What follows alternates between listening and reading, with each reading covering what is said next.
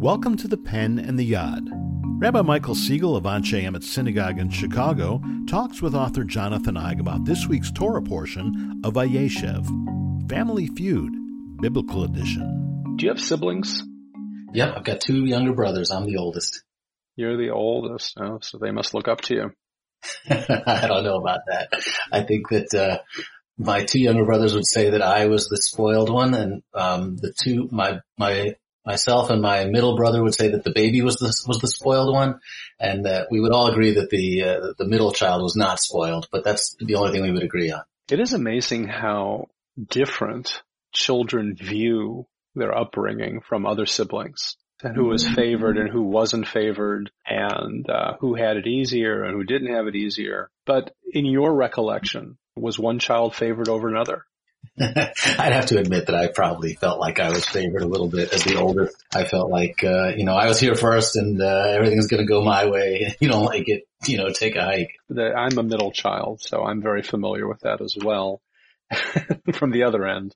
Right. Yeah. And I think this is something that happens in all families. Yeah, and I think birth order is really interesting when you look at it. I know that people have studied the effects of birth order. I think it's a real thing. I think that it doesn't decide everything, but it can make a big difference. And you can see how siblings raised in the same family, same house, same parents, roughly the same time, can turn out so very differently. Right. And I think you could also focus on the younger children, the younger children in the family, when parents may actually have more time to focus, or they've learned some parenting skills along the way. And those experiences can be very different as well. Yeah, or they just totally check out by that point. If you've got 6 kids, those youngest kids are often just being raised by their siblings. It's all very different. And so it's always wonderful to hear two people without degrees waxing eloquent about family relationships. That's what podcasts are for, right? Everybody gets to be the expert just because they open their mouths.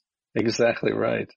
Well, the bottom line is that this is actually a very relevant story for our portion this week, because as you know, the Torah has been dealing with siblings, firstborns, and all the rest. But what's happening in the Bible is you're living in a polygamous society. So now, if it's not complicated enough just to deal with birth order or the firstborn, let's now add in multiple wives, mothers, into this, and we can see just how complicated things can get.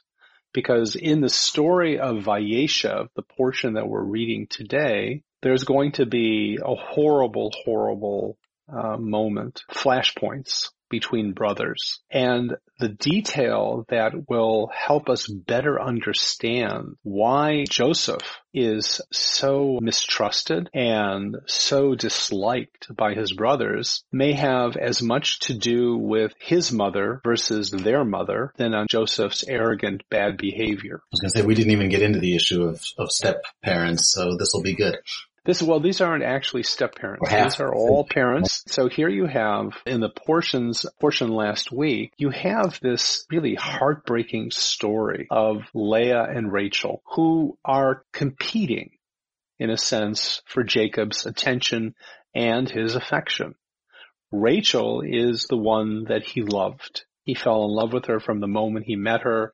The Torah records that when he saw her, he kissed her and he cried. He was really overcome by love and his love for her. But Laban, the shifty father of Rachel and Leah, places Leah in the wedding bed. And so Jacob, unbeknownst to himself, marries Leah first and then has to work additional years to marry Rachel. And what distinguishes Leah is that she is very fruitful. She has a number of sons, where Rachel has difficulty bearing children and, in fact, ultimately dies in childbirth bearing Benjamin. The Torah is very honest about how Jacob treats Leah, and it's not very pleasant. And the children obviously see all this. They see what's going on. And there is animosity in the family. There is pathos for a mother who has been mistreated, and then you have this other mother that died. And so this is kind of the background for this portion called Vayeshev. And what happens in the portion is that Jacob looks at Joseph and misses Rachel. And with Joseph, he attaches his feelings for Rachel. And that can be seen in that many-colored coat of his. Jacob sets Joseph apart by giving him this coat. And so, in a way, Jacob is creating an untenable situation for Joseph. On the one hand, he is held up. He is the one, as you were saying about your own upbringing. And on the other hand, the seething anger that the sons of Leah have towards Jacob is going to be transferred to Joseph. It's a bad family dynamic, in other words. Interesting. And yet it's such a common one because even, parents who think they're not showing any favoritism often wind up showing favoritism or creating the impression or children form their own impressions, even if it's inaccurate.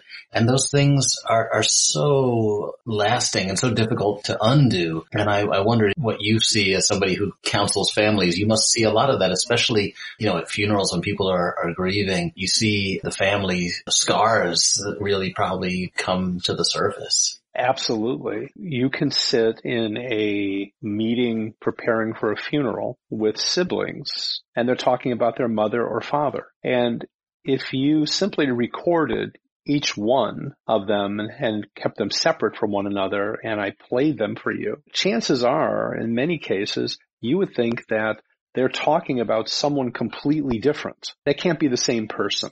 That can't be the same memory. And part of the role of a rabbi or any clergy in these kinds of meetings is that once these stories begin to surface and once you begin to see that other people have different memories, that you don't push them aside, but rather you have to allow them to surface and understand that that's their truth.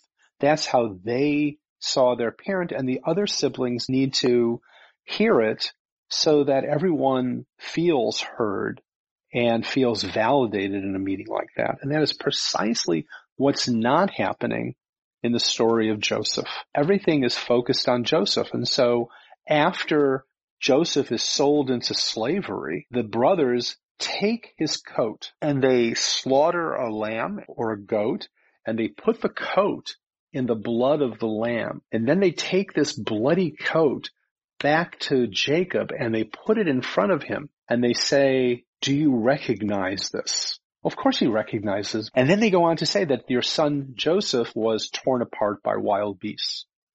The manner in which this message is delivered to Jacob shows such anger and such seething rage that you can't miss it, because these are the sons of Leah who see the treatment of their mother now going to the next generation. And we do pass these things down from generation to generation. Yeah, it seems like it's almost unavoidable, and especially when, one member of the family succeeds to a greater extent than another. If you look at family dynamics of some of our most famous, even heroic people, there's jealousy within the families. The whole world is celebrating the achievements of someone who's, elected president or wins a Nobel Prize. And there's this sense that, well, look at the siblings. What happened to them? Why are they such failures, right? And inevitably it goes back to the parents. And you'll often find that there's one child that the parents seem to favor. Did they favor them because they were extraordinary and they were accomplishing great things, or did they accomplish great things because they were being favored in the first place? This is an interesting point, Jonathan,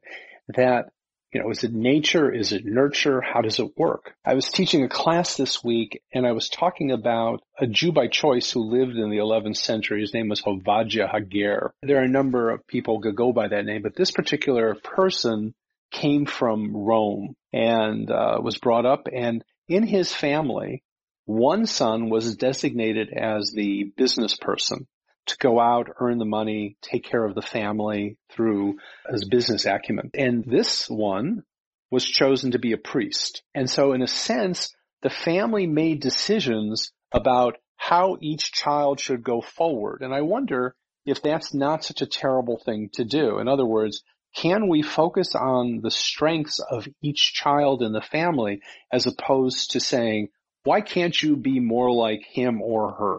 right? Which is that refrain that's so damaging in a family unit. But then there'd be resentment, why did he get to be the doctor and I have to be the accountant, right? There'd be resentment over that too. It's kind of like an arranged marriage. Yes, you might find your destiny, but you also might resent having not had the choice. It's funny that you say that. I did a funeral about a year ago. And in this particular story, one son became a physician, and the other son stayed in the family business and worked so the other brother could go to medical school. The father died.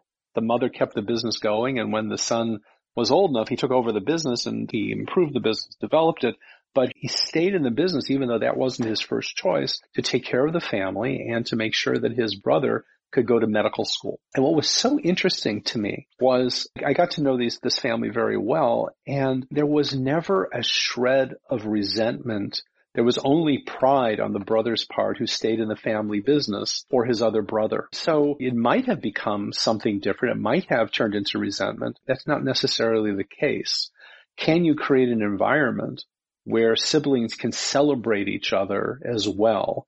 And I guess that would come from a parent as well. Again, one can only imagine how Jacob could have handled things differently if he wasn't so self-focused, and how the entire Joseph story might have been different had Jacob been a more thoughtful parent, a more thoughtful husband.